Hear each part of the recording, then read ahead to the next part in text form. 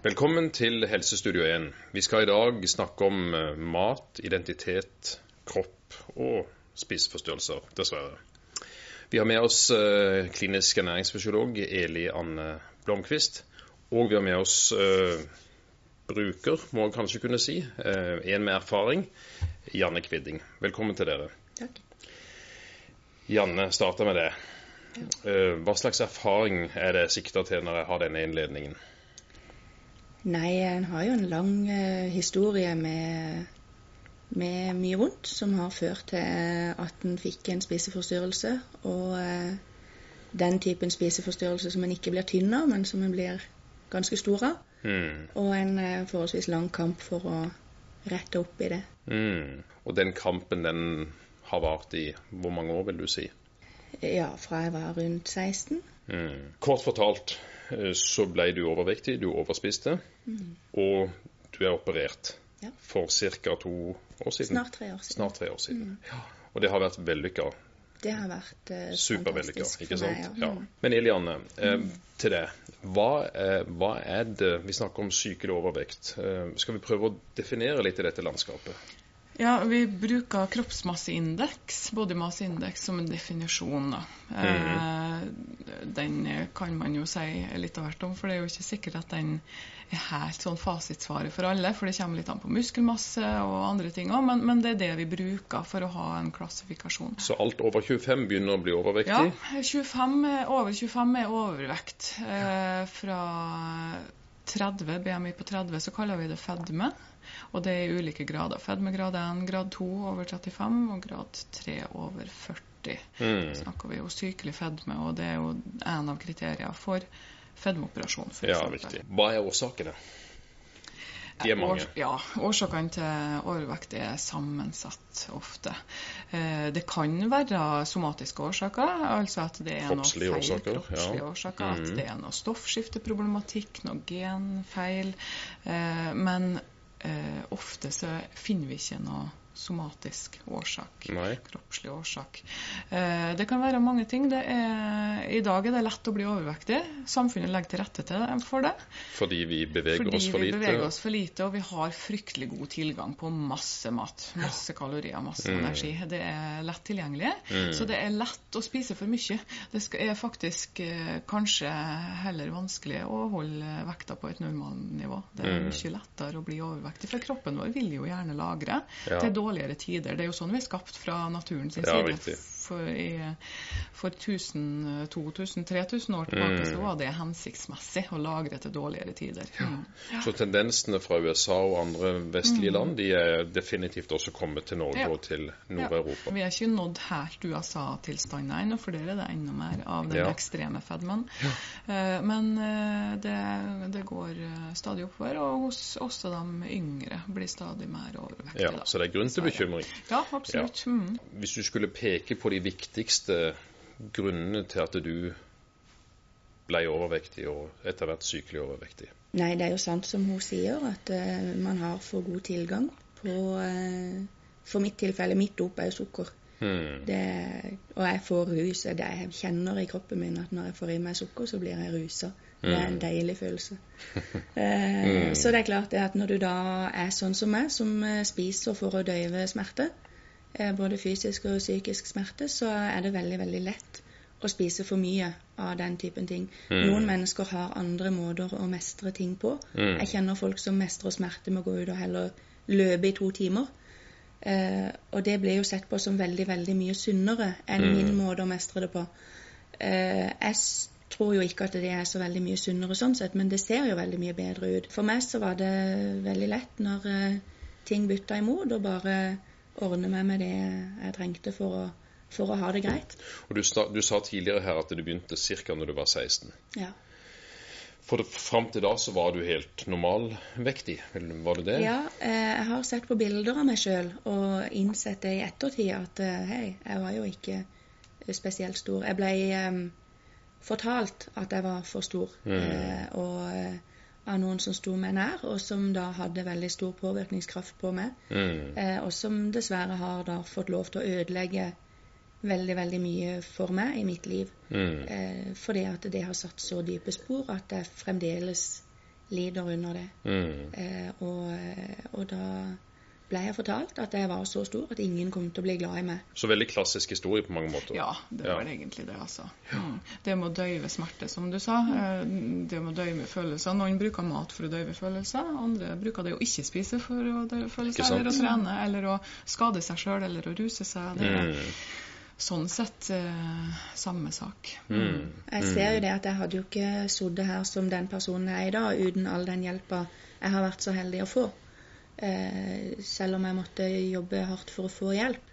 Og det synes jeg jo kanskje at hvis en skal lære noe av sånne historier, så må det jo være å fange opp ting tidligere og gi hjelp på et tidligere tidspunkt, i stedet for å vente til en er kommet så langt at en ikke egentlig har noe håp om å bli bedre. Du gikk jo på utallige Grete Rode-kurs og andre typer kurs, og var flink på mange måter. Du fikk det jo til, men det holdt ikke. Jeg var jo egentlig helt imot å ta sånne operasjoner, for det er jo veldig flink pike, og det er jo ikke den måten du skal gjøre det på, for det er ikke den riktige måten du skal gjøre det på. Sant? Du skal være så flink og så sterk og så tøff at du klarer å gjøre dette med kosthold og trening. Og de aller fleste overvektige mennesker kan vanvittig mye om kosthold, og vet akkurat hva de ikke skal spise for å komme dit de må være. Men de er ikke sterke nok til å stå imot seg selv på en måte. Nei. Og når jeg da endelig kom dit hen at jeg kjente noen som tok operasjonen, og som fikk det så bra, så var jeg fremdeles veldig i tvil, og veldig sånn, nei, jeg synes dette her er litt feikt, altså. Ja, for det liksom det stred mot din flink pike-identitet. Ja, det er feil, altså, på en måte. Og så er det jo forferdelig dyrt, og en føler seg jo som en enda større belastning, og flinke piker liker ikke å være belastninger. Men så fikk jeg det gode rådet av min venninne, da, at jeg skulle stille meg i kø, og så kunne jeg tenke mens jeg stod i kø. Ja. For du må jo nødvendigvis stå en stund i kø før du får en sånn operasjon. Og så gjorde jeg det, og så jeg hvor fint hun fikk det. Hun har, sånn som jeg, vært veldig heldig i etterkant av operasjonen, ikke fått noe særlig bivirkninger, og egentlig bare fått et helt nytt liv. Det er jo klart veldig mange kan få komplikasjoner og bivirkninger som gjør at det kanskje ikke er så veldig fantastisk. Nei.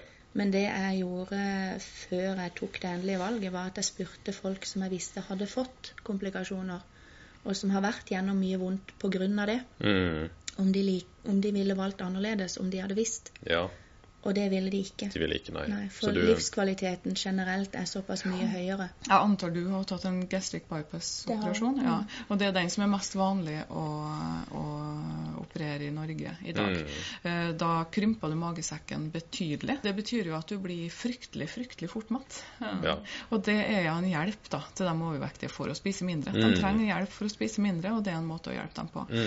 Og så har du ulike grader av bortkobling av tarm, av tynntarmen. Ja. For tynntarmen tar jo opp næringsstoffer, så dess mer du kobler vekk av tynntarmen, som ikke da får funksjon til å ta opp næringsstoffer, dess fortere går du ned i vekt, men dess mer komplikasjoner vil det også kunne gi da, i form av bivirkning etterpå. For når du ikke klarer å ta opp alle næringsstoffene, så er det mye som renner tvers igjennom, og det kan være ubehagelig. Det er jo litt viktig å få fram at man har jo ikke effekt av en sånn operasjon veldig lenge. Nei. Det er vel 1,5 til 2 år egentlig at man har effekt, for det stopper opp, og plutselig så slutter du å gå ned i vekt, og da må du gjøre det selv.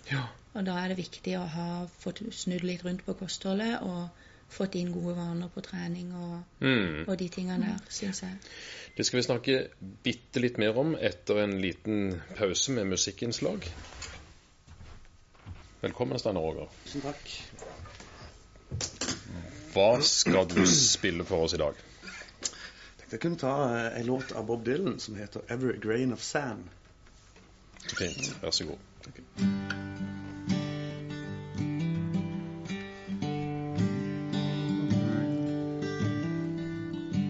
In the time of my confessions, in the hour of my deepest need, when the pool of tears beneath my feet flood every newborn seed, there's a dying voice within me,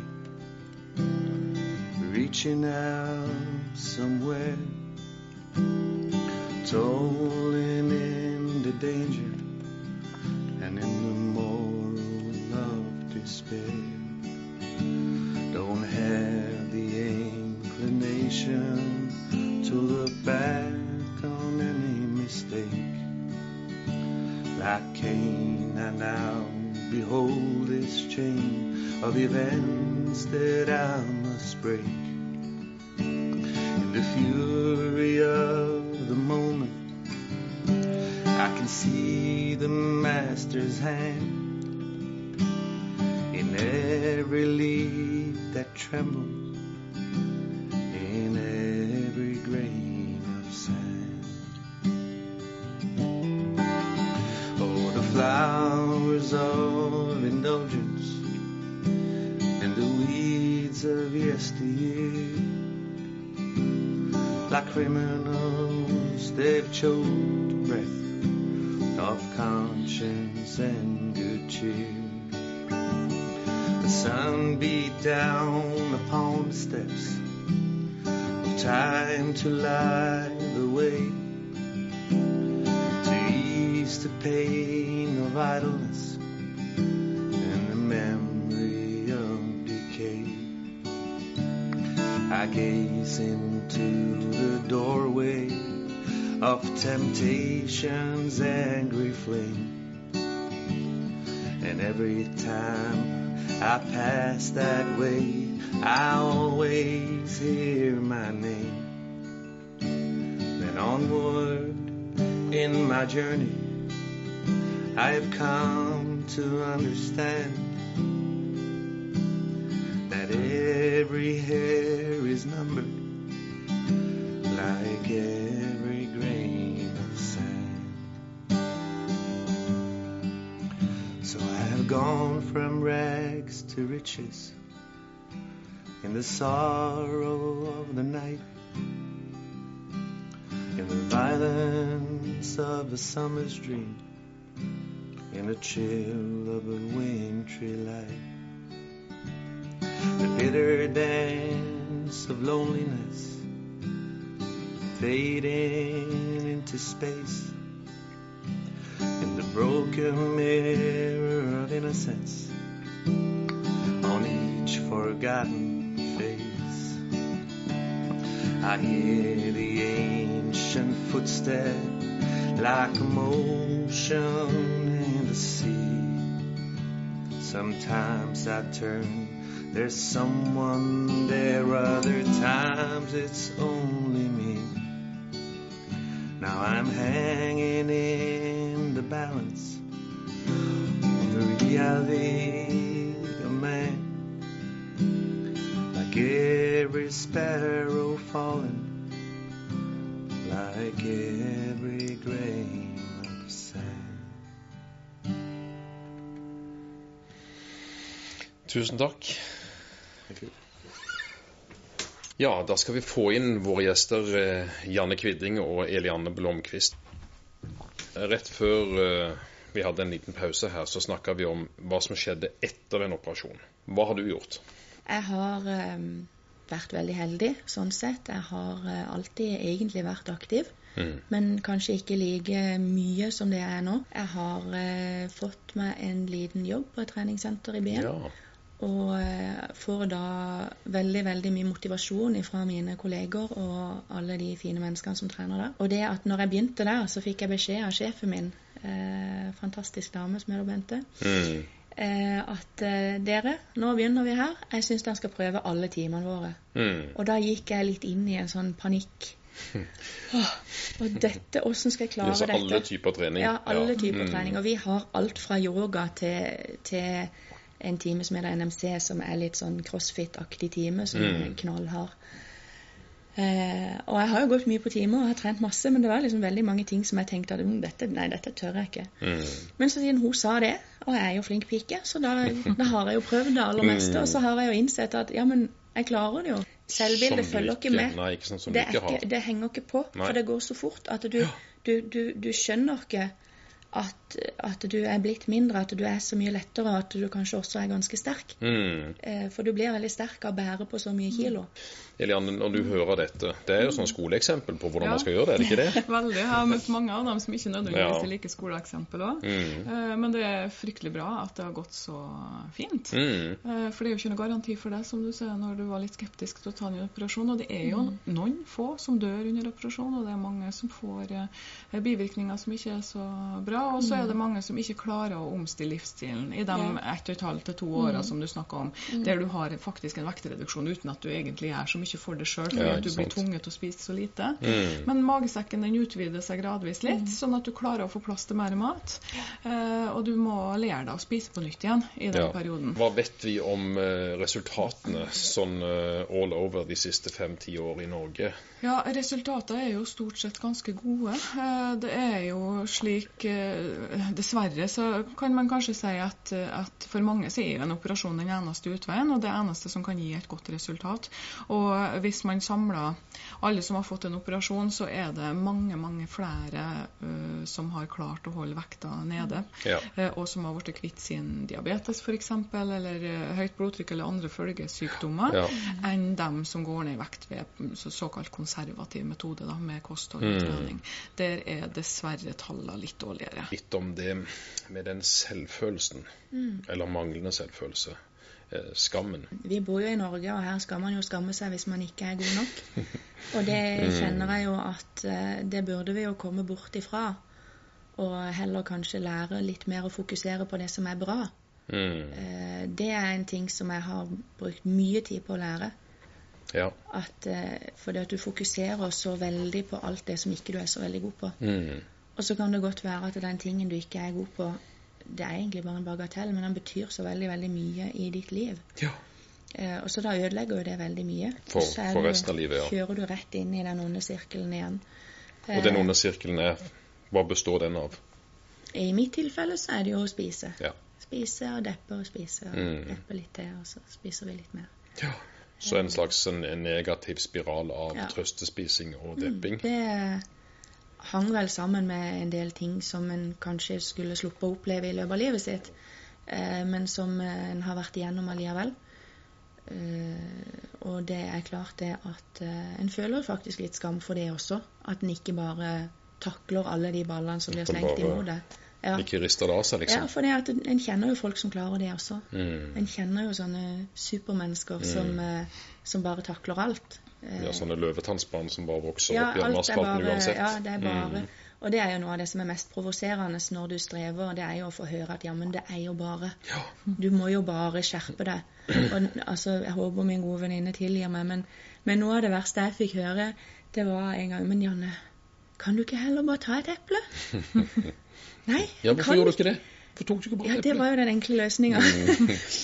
Epler ikke like godt. Jeg testet det faktisk en gang, og jeg kuttet opp, og jeg tuller ikke, jeg kuttet opp en hel kålrabi. En stor kålrabi.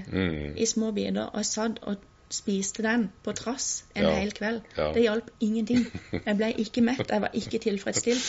Det var ingenting som funket i det hele tatt. Og det klart at du sier jo ikke det til en røyker, ja, men ta deg en gulrot i stedet, og det like godt. Du gjør jo ikke det. Der jeg jobbet tidligere på Ullevål, så hadde vi både vektreduksjonsstudier, og vi hadde røykesluttstudier.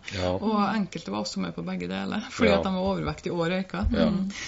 Og det var ikke bare en som sa at, vet du, det jo 10 ganger lettere å slutte å røyke enn å slanke seg. Hvor går veien nå? Du har litt som gjenstår.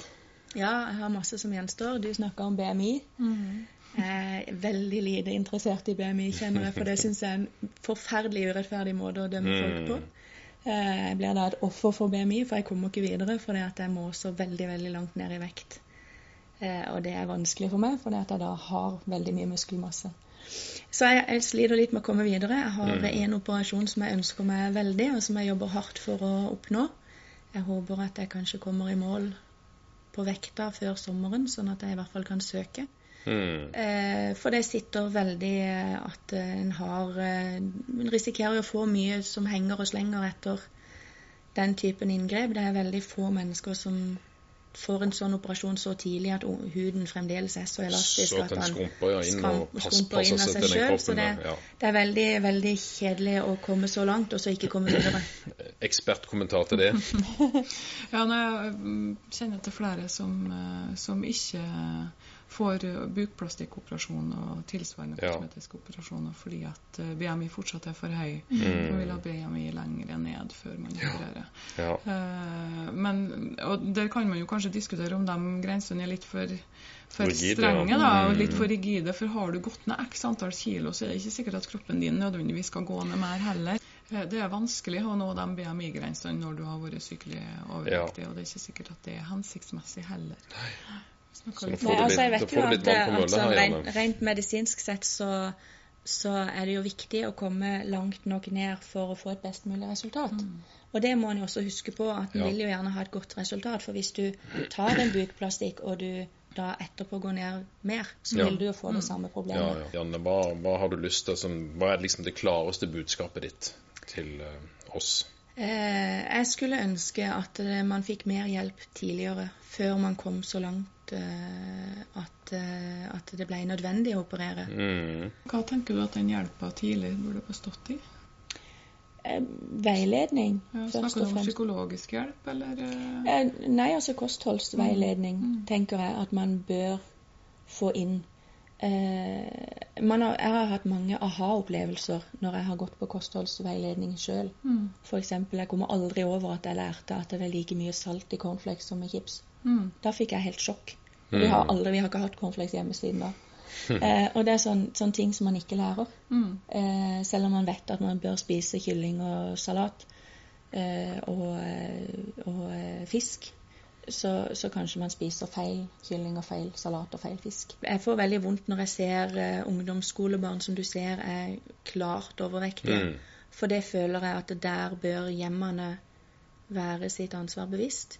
Og der er man fremdeles inne i skolehelsetjenesten. Det finnes, helsesøster burde reagere, leger burde reagere. Sluttkommentar på det? Du snakker om å få hjelp tidlig. Jeg tenker jo at man må sette inn støtet enda tidligere med forebygging. Vi kommer oss ikke ut av den fedmebølgen vi opplever nå i alle land, hvis vi ikke starter forebygging mye tidligere, med barn og unge helt ned i barnehager. Den største trusselen for folkehelse i dag, det er stillesitting. Ikke det at vi ikke går på treningssenteret, for det er det mange som gjør, en time nå og da, men vi sitter for mye stille resten av dagen. Da får det bli siste ord. Hjertelig tusen takk til Janne Eliane Blomqvist, for et svært interessant og viktig og sørgelig og vanskelig tema om spiseforstyrrelser og sykelig overvekt. Men det finnes håp, det har vi sett her, og du har det atskillig bedre i dag. Veldig mye bedre. Da sier vi takk til våre seere denne gang fra Helsestudio 1 om spiseforstyrrelser, og vi skal tilbake til Helsestudio 1 neste søndag og snakke om spiseforstyrrelser igjen, og da i en annen retning, nemlig mot anoreksi og undervekt.